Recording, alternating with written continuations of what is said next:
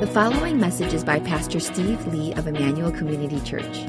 More information about the ministry of Emmanuel Community Church can be found online at www.emmanuelcommunity.org. So as you know, we're taking a bit of a break from the Life of David series, and we're doing a series during this Lenten season to sort of lead us up into the Easter celebration, which is just a couple of weeks away. And so the series we're calling is Glory, and it's a look at what Scripture teaches us about our future glory, what heaven, in essence, will be like. In last week's message, I talked about what a hazy and distorted picture of heaven that many of us have. Hollywood has given us its own image of heaven, and it's often cast as people floating on clouds or playing harps. Or it could be portrayed as like a Disney World-like place where our every wish comes true. I don't know if any of you saw the movie Defending Your Life. It's probably too old for most of you, but it gives us this picture of heaven where he's at this amazing diner eating the most fatty foods imaginable, but he gains no weight, and picturing that that's what heaven might be like. And as silly as these caricatures of heaven may be that are given to us by the world, I'm not sure that we as Christians have necessarily a more accurate understanding of what the afterlife is going to be like. I suspect that many of you may have a picture of heaven that's sort of this dreamlike state, where we're all floating as spirits. Or maybe we imagine being dressed in white robes, gathering around God's throne in one endless worship service that just carries on until eternity. And I think the problem with these views of heaven is not only are they not accurate, but they don't excite us very much, do they? In fact, as I shared last week, if we're really honest, I think the dirty secret that many of us may hold in our hearts is, I'm not really sure heaven is necessarily going to be better than earth. I'm not really convinced of how awesome and exciting it's going to be. I think, actually, truthfully, especially because we live in America, in a country where so much is offered to us. And the truth is this, life in America, a really good day in America is actually pretty good, isn't it? Right? You say, I don't know if it could get much better than this. My primary focus in last week's message was to address this objection that many people have of viewing heaven as this exclusive club that everyone is desperately trying to get into, while God, on the opposite side of it, is trying to do everything he can to limit the people who actually come in and trying to keep people out. But as I unpacked last week, the story that the Bible tells is quite different than that. It's the story of a human race that has rejected a relationship with God and the plans that he has for our lives. And so what we looked at that last week, at that story in the garden, was in essence Adam and Eve declaring to God, we don't trust you. We don't trust what you've told us. And they rebelled against him in that mistrust. And what we see in Scripture is that all of us have this natural bent, like Adam and Eve, to turn our backs on God, to reject his authority, his leadership over our lives, to really, in essence, want to be a God unto ourselves, that we get to decide what we want for ourselves and not submit to what God. 1,000 years ago, he came to restore that broken relationship with God. And his death on the cross was definitely about the forgiveness of sins, but it was so much more than that. His mission was to restore God's rightful place of leadership in our lives. And that is why he constantly preached about this kingdom of God, to establish this kingdom of God through his ministry. It is to restore God's rightful rule over our lives. Now, next week, we're going to sort of look at the cosmic implications of this and what it means for creation. We're going to focus a little bit maybe more personally today and how that plays out in our walk with God. But it's in this broader context of what happened at the beginning of creation and what Christ came to do that we have to understand what heaven is going to be like.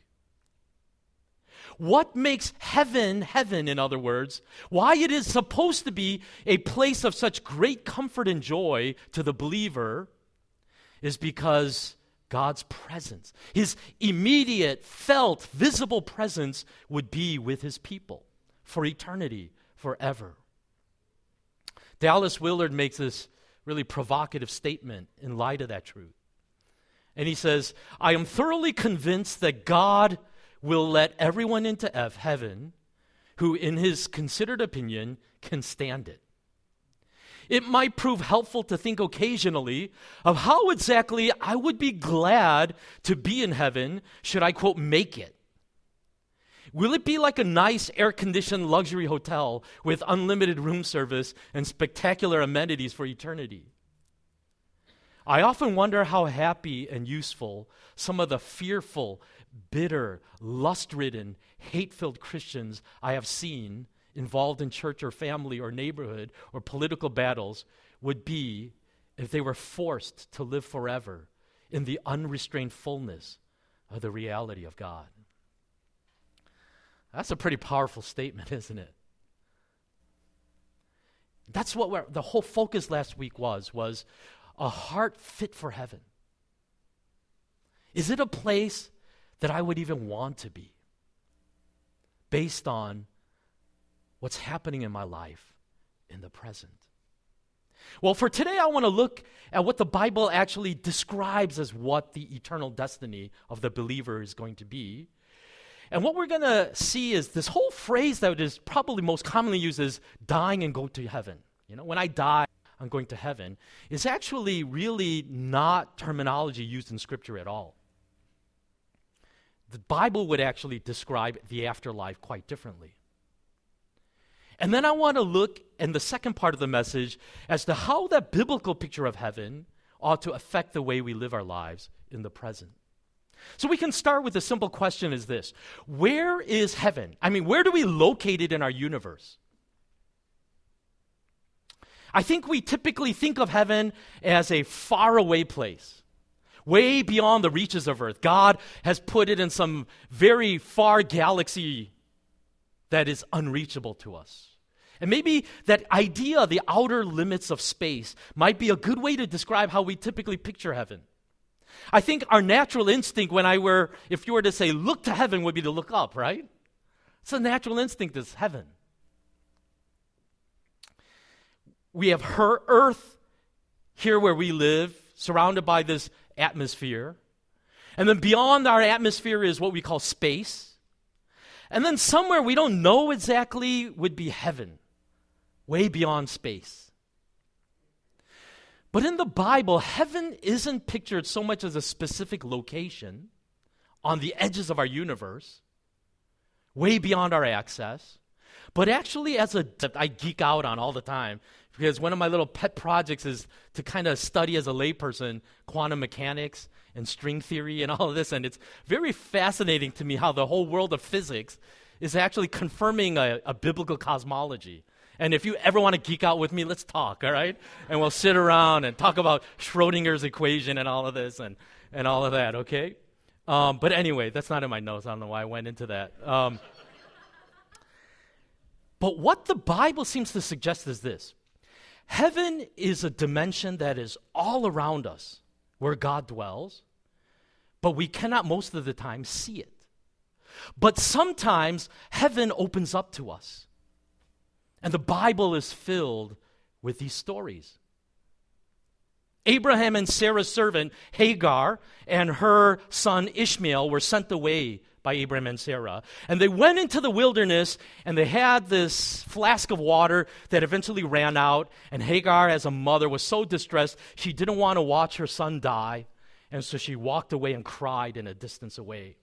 And in Genesis 21, verse 17, it says, God heard the boy crying, and the angel of God called to Hagar from heaven and said to her, what is the matter, Hagar? Do not be afraid. God has heard the boy crying as he lies there.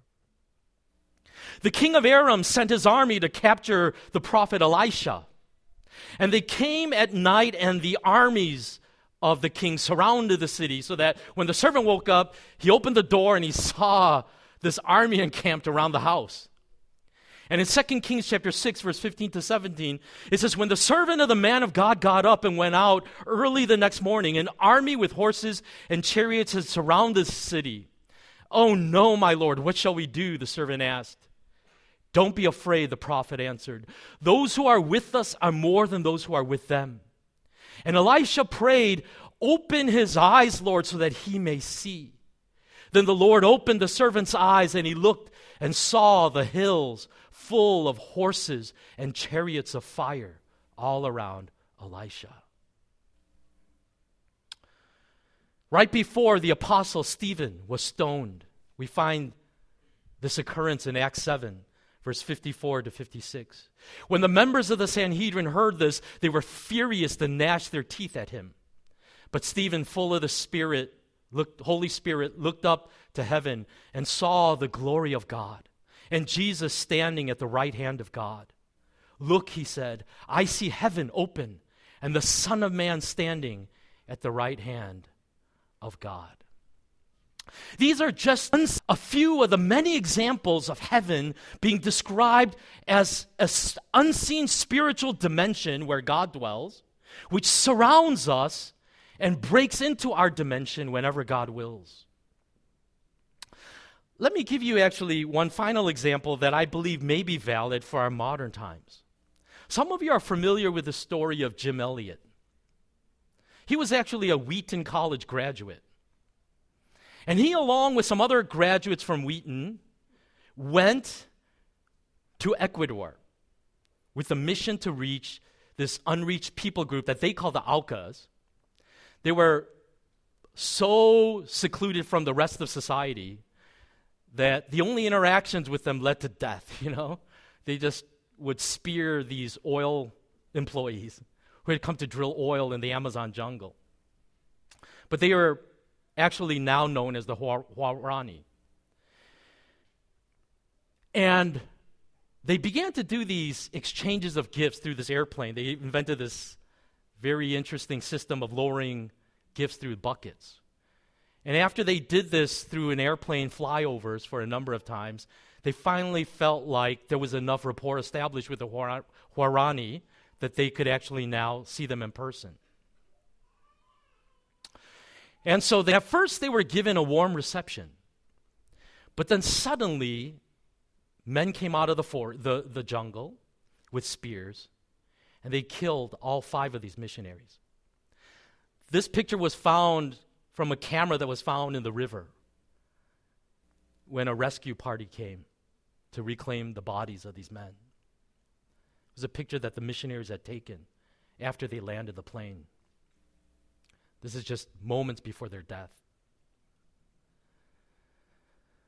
What's so amazing about this story is that Jim Elliot's widow, Elizabeth Elliot, and Nate Saint, the pilot, the dead pilot, his sister, Rachel Saint, years after their death, actually moved into this Huarani village to share the gospel with the very people who killed their loved ones.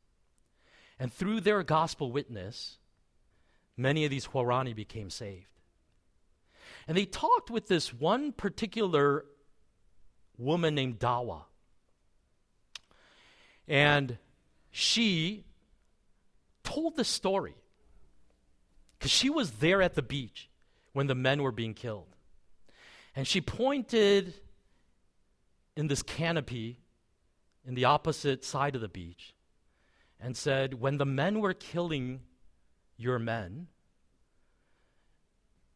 I saw lights floating above the trees, and I heard foreigners singing a song that was like the singing I've heard from you guys. And they didn't know what to make of that testimony. And so they talked with the 5 men that also were involved with killing the missionaries. And 4 of the 5 men said, we heard and saw the same thing. We saw the lights, and we heard the music. The same kind of gospel music you guys have played to us. we heard in the trees. Now, I don't know what to make of a testimony like that. But what some people have wondered is it possible that this was an angelic choir singing to welcome these men into glory? I don't know, but maybe. And so what we see is this picture of heaven that is another dimension that is surrounding us all the time, but can break into our world as God wills. So then I turn to this question. So then what happens when the believer dies? Where do we go? What's our destination? The Bible tells us that when we die, our souls are separated from our bodies. We go immediately to be with the Lord. While Jesus was dying on the cross, he told the thief who was crucified next to him, in Luke chapter 23, verse 43, Jesus answered him, "Truly I tell you, today you will be with me in paradise." Now, I don't have the time to get into all the technicalities of it, but paradise is not traditionally equated with heaven, okay? It's sort of considered its own special place. But what Jesus makes clear is whatever this paradise is, I will be there with you, and it's going to happen immediately. Not at some time later, but right away, you will be with me in this paradise. In 2 Corinthians 5, verse 6-8, it says this, Paul says this, "Therefore we are always confident and know that as long as we are at home in the body, we are away from the Lord. For we live by faith, not by sight. We are confident, I say, and would prefer to be away from the body and at home with the Lord." Paul says something interesting here. He talks about a separation of the spirit from the body and says that will necessarily happen in death, and so that I am away from my body with the Lord in whatever the state after death is going to be like.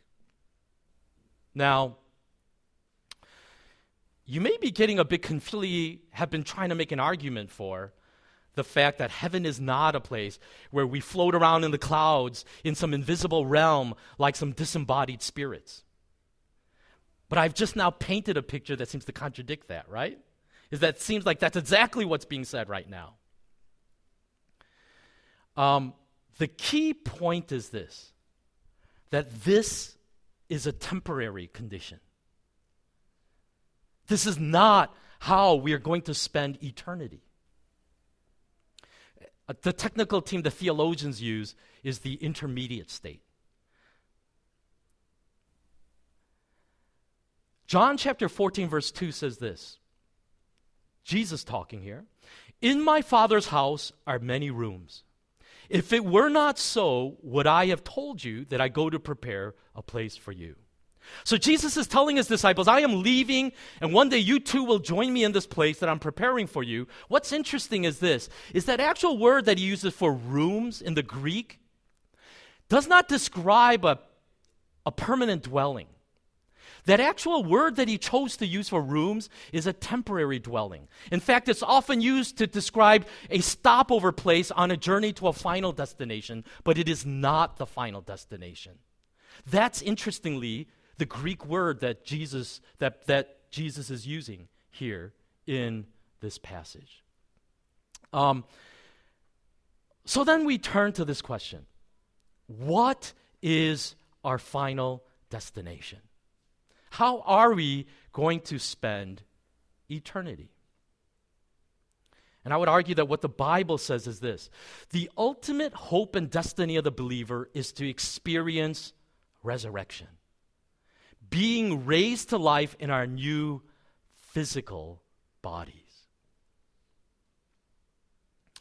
The truth is this, we could get very sloppy with our terminology when we talk about the afterlife. Basically using terms like immortality or the afterlife or life after death or resurrection basically interchangeably, even thinking about resurrection and going to heaven as basically the same thing, and they're not the same. When the Bible talks about resurrection, it's talking about something very specific as an event that's going to occur after death. Resurrection refers to some event post-death where we will be given new life with a new physical body, just like Jesus experienced after his death. 1 Corinthians 15:12 to 20, I think, lays it out really well when Paul says to the Corinthian believers, if it is preached that Christ has been raised from the dead, how can some of you say that there is no resurrection of the dead? If there is no resurrection of the dead, then not even Christ has been raised. And if Christ has not been raised, our preaching is useless, and so is your faith. More than that, we are then found to be false witnesses about God. For we have testified about God that he raised Christ from the dead. But he did not raise him if in fact the dead are not raised. For if the dead are not raised, then Christ has not been raised either. And if Christ has not been raised, your faith is futile. You are still in your sins. Then those who have fallen asleep in Christ are lost. If only for this life we have hope in Christ, we are of all people most to be pitied. But Christ has indeed been raised from the dead, the first fruits of those who have fallen asleep. In other words, we are not going to spend eternity as some bodiless spirits floating in some invisible spiritual realm called heaven. That's why Paul says Jesus' resurrection was the first fruits of our own resurrection. The first fruits is the first of a harvest that is ready to be harvested. And what that does is it's a sign for the harvest to come. And so what the message of the Bible is this, is the experience that same resurrection one day in our own lives. Romans 8 verse 11 says, and if the spirit of him who raised Jesus from the dead is living in you, he who raised Christ from the dead will also give life to your mortal bodies because of his spirit who lives in you. This is such an important emphasis in Scripture, is that the afterlife involves a physicality, not just some spiritual existence into the next realm. But the distinctive about the Christian teaching in the afterlife is that it's going to be of a physical nature. We're going to be given new bodies, and the New Testament is in pains to make sure emphatically that we understand this point. 1 John chapter 3, verse 2 to 3 says, dear friends, now we are children of God, and what we will be has not yet been made known. But we know that when Christ appears, we shall be like him, for we shall see him as he is. This is also the promise of resurrection. We will be like him when we finally see him face to face in our resurrection bodies. And once we receive our new resurrection bodies, we're going to live in those bodies with God for eternity in a new physical earth. That's what Scripture teaches. Look at Revelation 21, verse 1 to 7. Then I saw a new heaven and a new earth, for the first heaven and the first earth had passed away, and there was no longer any sea. I saw the holy city, the new Jerusalem, coming down out of heaven from God, prepared as a bride beautifully dressed for her husband. And I heard a loud voice from the throne saying, look, God's dwelling place is now among the people, and he will dwell with them. They will be his people, and God himself will be with them and be their God. He will wipe every tear from their eyes. There will be no more death or mourning or crying or pain, for the old order of things has passed away. He who was seated on the throne said, I am making everything new. Then he said, write this down, for these words are trustworthy and true. He said to me, it is done. I am the Alpha and the Omega, the beginning and the end. To the thirsty I will give water without cost from the spring of the water of life. Those who are victorious will inherit all this, and I will be their God, and they will be my children. It's an amazing vision of our future, isn't it?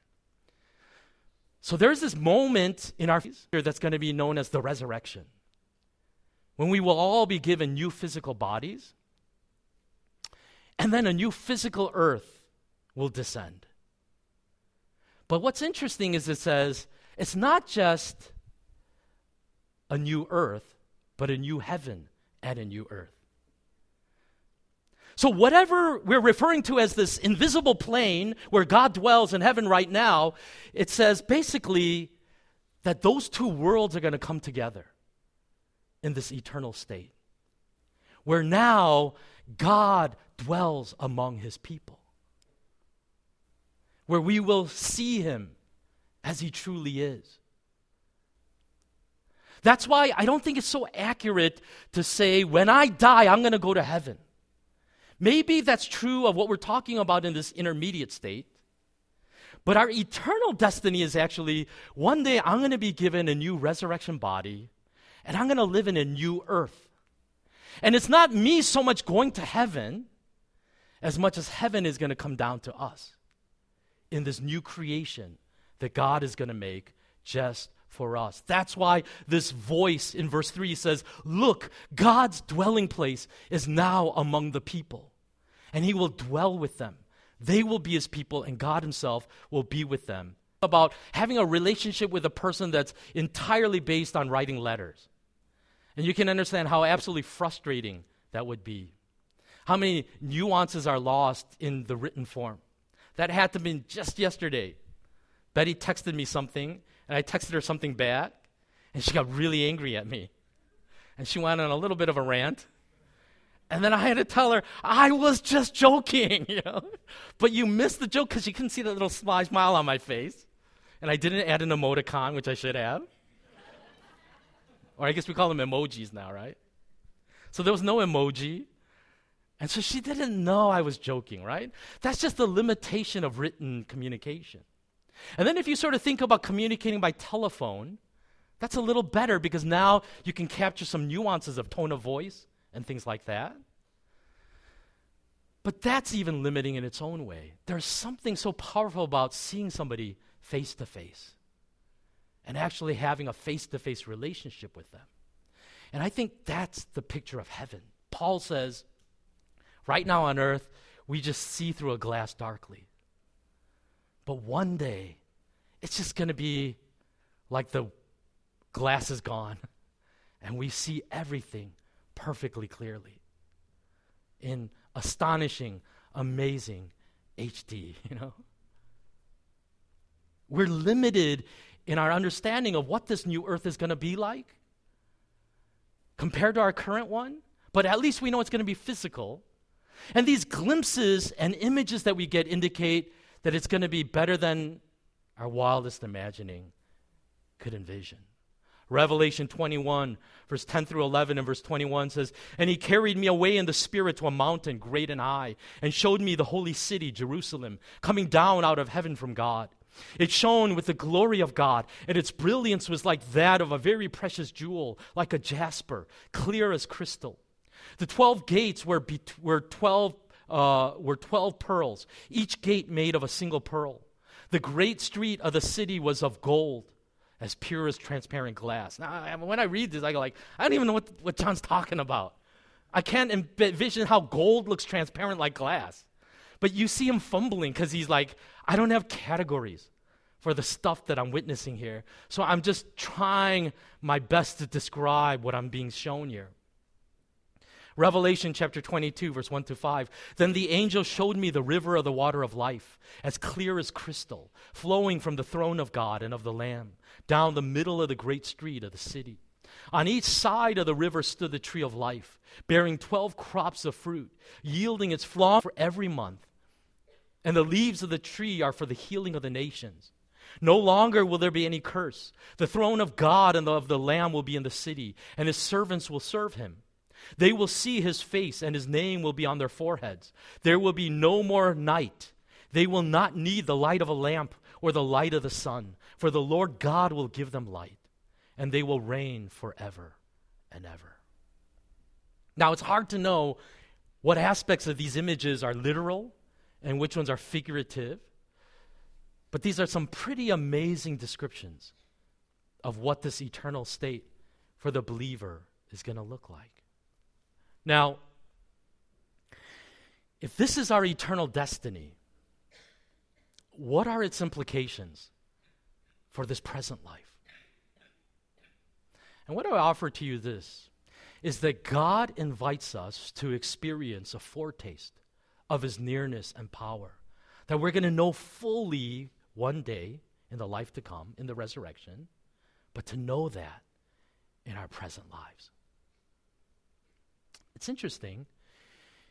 In the Garden of Eden, Adam and Eve were forbidden to eat from the fruit, and they were told that if you eat from this tree of life, this tree of the knowledge of good and evil, that you will die. Actually, physically die, did they? But what's interesting is that the punishment they received for their disobedience of eating the forbidden fruit was a broken relationship with God and banishment from the garden. In other words, the Bible repeatedly seems to describe our lost condition apart from God as spiritual death, because it argues that God alone is the source of life. And when we reject him and turn away from him, we have lost our connection to life itself.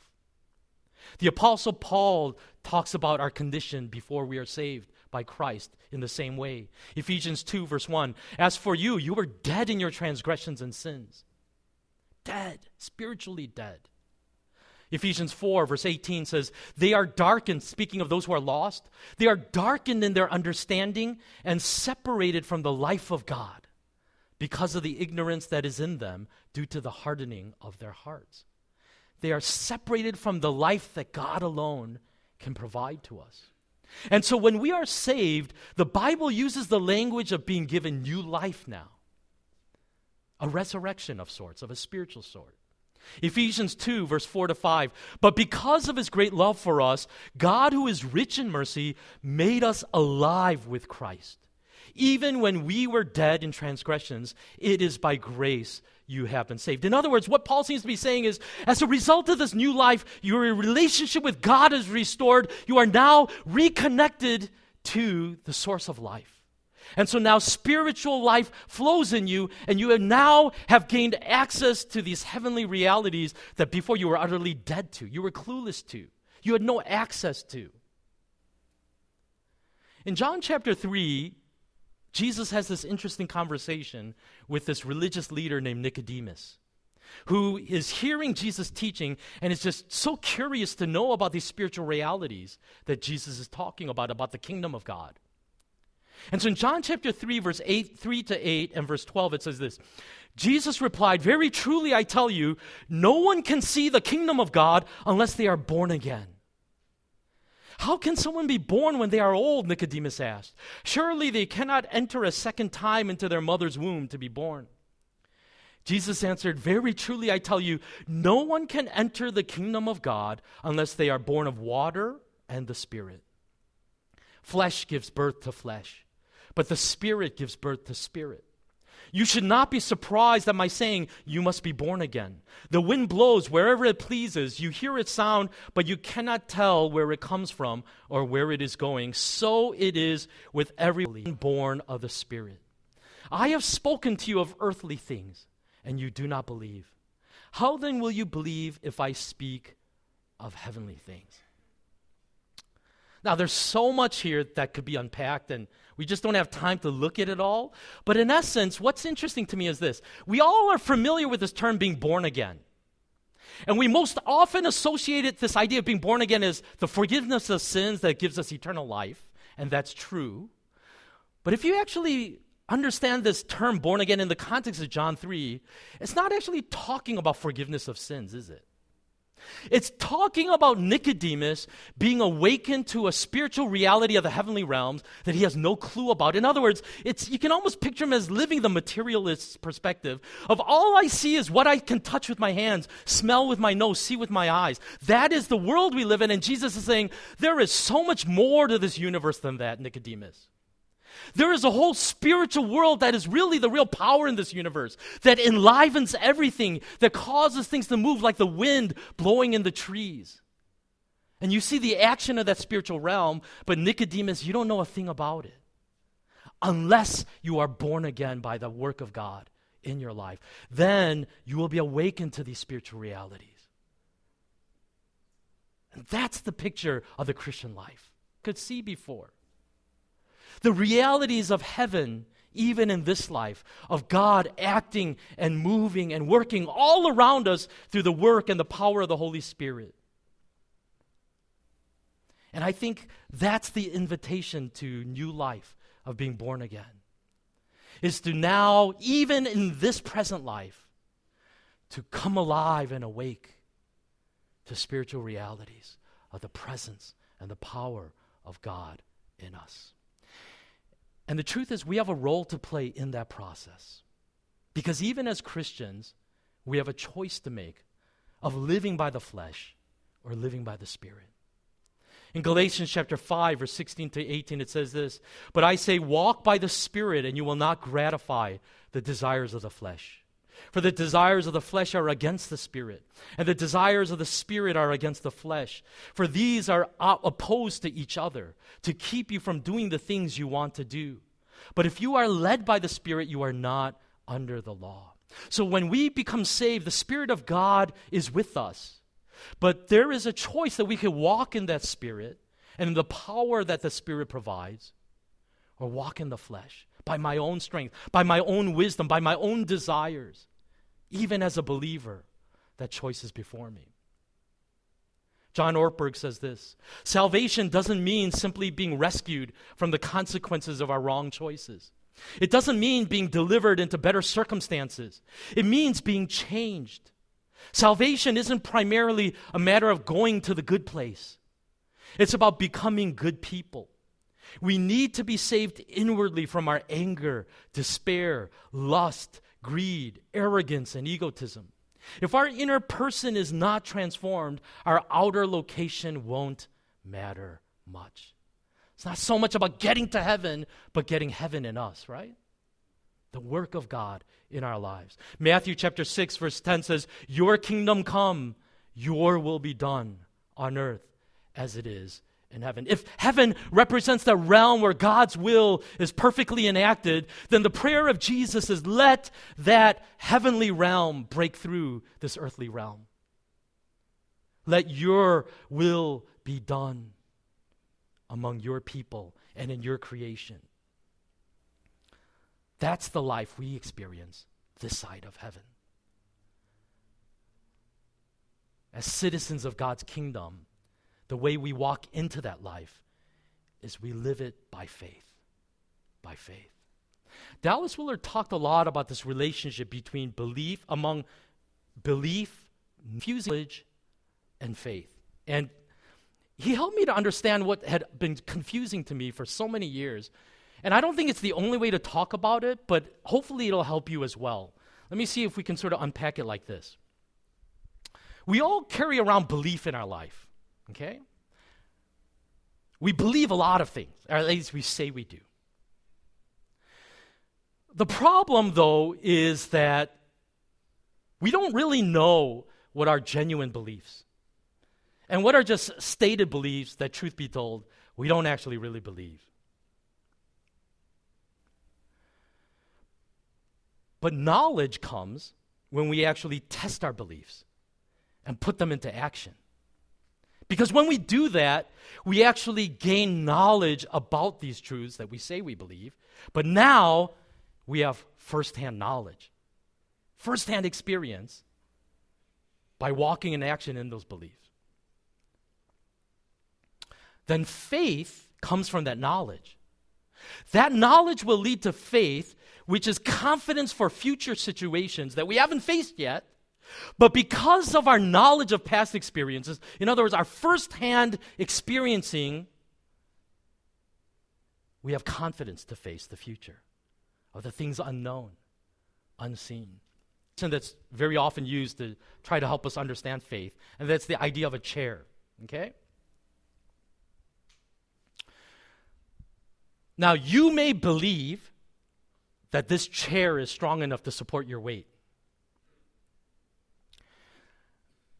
I don't know if you've ever broken a chair by sitting on it. I have. So this is not an automatic thing, okay? Not every chair can bear the weight, okay? But there's this belief that this chair is strong enough to support me sitting on it. But here's the thing. You really don't know until you actually sit on the chair, right? But the moment that you sit on that chair, that belief is replaced by knowledge. It's not so much that I have to say, I believe this chair can support my weight. It says, I know this chair can bear my weight because I sat on it.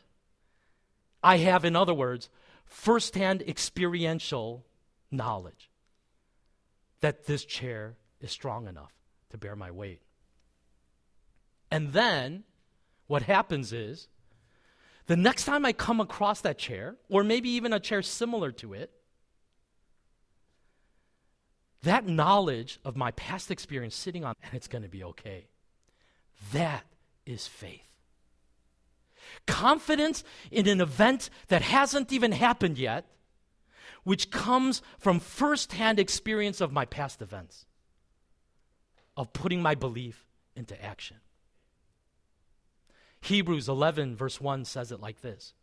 Now faith is confidence in what we hope for and assurance about what we do not see. Does that make sense? It is confidence in what hasn't even happened yet, but it's a future event, and yet nevertheless I am confident because of what I'm walking through with God in this present life, putting my belief into action and seeing God to be true to His word. And out of that comes the longing and the hope for heaven. That if this is a glimpse of God's goodness and faithfulness and power in my life, how great is heaven going to be when I see Him face to face? And I want to just challenge you with that. Do you know God experientially in that way? Because that is where the hope of heaven arises. I haven't died yet. None of us have in this room. That death awaits us. But based on my present testing and experiencing of my beliefs, I am confident that I have and I trust in the right person, in the God that would see me to glory and one day resurrect my body as Christ's body was resurrected. I'm not saying by any means that this is an easy journey. It's not. But it's one that every believer, I sincerely believe, has to walk into. Gary Black, and I apologize, this is a bit of a long quote here, but I think I just really like it because of the honesty with which he shares this faith struggle. And he says this. Gary Black, by the way, is the guy who was kind of a mentee of Dallas Willard and was there sort of at the tail end of his life and actually witnessed his passing. And this is what Black says as he is trying to wrestle with the things that Dallas Willard was trying to teach them about faith. I have to admit that it took me a long time, and I still have a very long ways to go to actually understand what Dallas was teaching about the invisible, spiritual, transcendent realities of the kingdom of God. I listened intently to his words and ideas, took notes and asked questions, smiled, nodded my head, and acted like I was tracking with him step by step. And I think that is what most of us do when we come to these kinds of ideas. We listen, and we have a sense that at some level, what we are hearing is true, or likely true, and we profess belief because I didn't live as if what I was hearing was true. Dallas had this haunting saying, we always act up to the level of our true beliefs. Unless we act on what we say we believe in, we never develop knowledge of whether or not what we profess belief in is actually credible and trustworthy. What I began to learn from Dallas's teaching about the reliability and robustness of the invisible substances of God and His kingdom took me years to actually put into action in my life. And I'm still learning to trust what it is I say I believe in. All of which means in some areas of my life, I don't actually know by experience what I am talking about, which makes me something of a hypocrite, an actor. And it is in these areas where belief has not been replaced by knowledge and experience that I am desperately lacking confidence or faith in my relationship with God. What a powerfully honest statement, huh? In my journey of faith, there are still areas of my belief that remain untested because of my cowardice. I am too afraid of what might happen if I attempt to put into action what I claim I believe. It may be about courageously facing your fears because you know that God is with you. Or to have self-control to resist the temptation because you believe God has something better for you. Or it could be about claiming a promise and waiting on God in the midst of the need that you have in your life rather than trying to engineer your own outcomes. This life of faith looks like so many things. Black goes on and he says this, and I'll just close with this. Here is one of my problems. I find it hard sometimes in a cynical, materialistic world to fully place my trust in these statements when so much of what we are told today is nuanced and spun. Sometimes I feel like the Bible has a tendency to over-exaggerate its claims.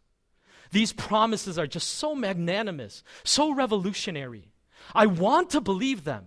I want to go all in, throw caution away, and jump gleefully into the open air of these hopes. But the risk of disappointment looms heavy. We live in a world where people are always over-promising and under-delivering. I think it's much more likely that I do not experience those statements in my life as an ongoing reality often enough. And therefore, in order to protect myself, it's easier to discount the claims than it is to inspect my doubts. Therefore, my fears and pride prevent me from acting on what I say I believe. It's to gain knowledge of God's faithfulness. And my Christian culture lets me get away with simply professing belief in the truth of these statements without ever experiencing their reality. We've become good at finding ways of rationalizing away the biblical description of Jesus' teachings and vision of the kingdom of God and its power. Let's pray.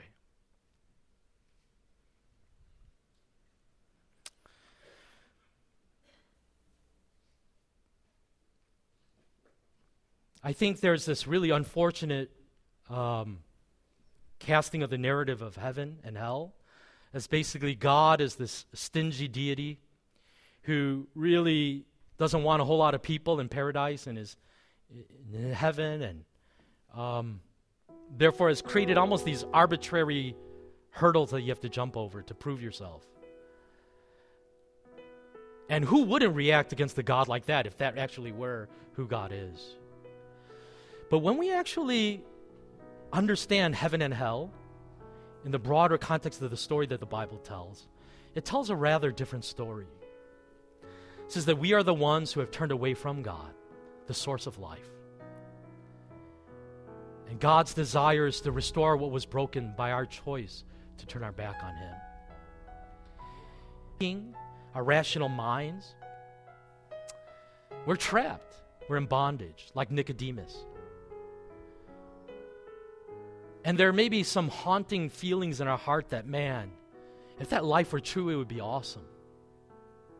And so out of all of this doubting and lack of faith, we end up with this sort of ridiculous notion of heaven as just, I said the sinner's prayer and I hope that's good enough for God. And I don't know, my life is a mess and I have no idea where God is in any of it. But maybe if I just pass that bare minimum standard, God's going to let me in through those pearly gates and then we could sort it all out in eternity. And that eternity basically represents for us a Disneyland where I get every wish that I want and God just stays out of my way and lets me live my life the way I want. But what God would say is, no, I have so much more for you than you could ever understand. And under your own leadership, your life is never going to go the way that you hope. You're not able to. But under my leadership, under my authority, you can have the life that you've always dreamed of. And to walk into that life, it takes faith in this side of heaven. One day, we won't need that faith because we will see Him face to face. And all of our hopes and dreams will be fulfilled in that place. But until then, in this life, God calls us to experience the glimpses of what awaits us in the resurrection by this act of faith, of testing your beliefs and claiming the promises of God through action so that you can grow not just in beliefs about God, but in the knowledge of God that results in faith for the future, hope that you have in Him. The hope of heaven, the hope of a new heaven and a new earth in our resurrected bodies. Wherever that faith struggle is for you, wherever it is that you are seeking to make this more real in your life, my strong and sincere desire out of preaching this message this morning was not to throw it at you like a threat, but to give it to you as an invitation to a life that God is asking you to walk into by faith, and to see some of the incredible things that God desires to do in your life if you would only hand the reins of your life to Him. So would you just pray that for a few minutes, and our worship team will lead us in some songs of response as we come to the Lord in prayer.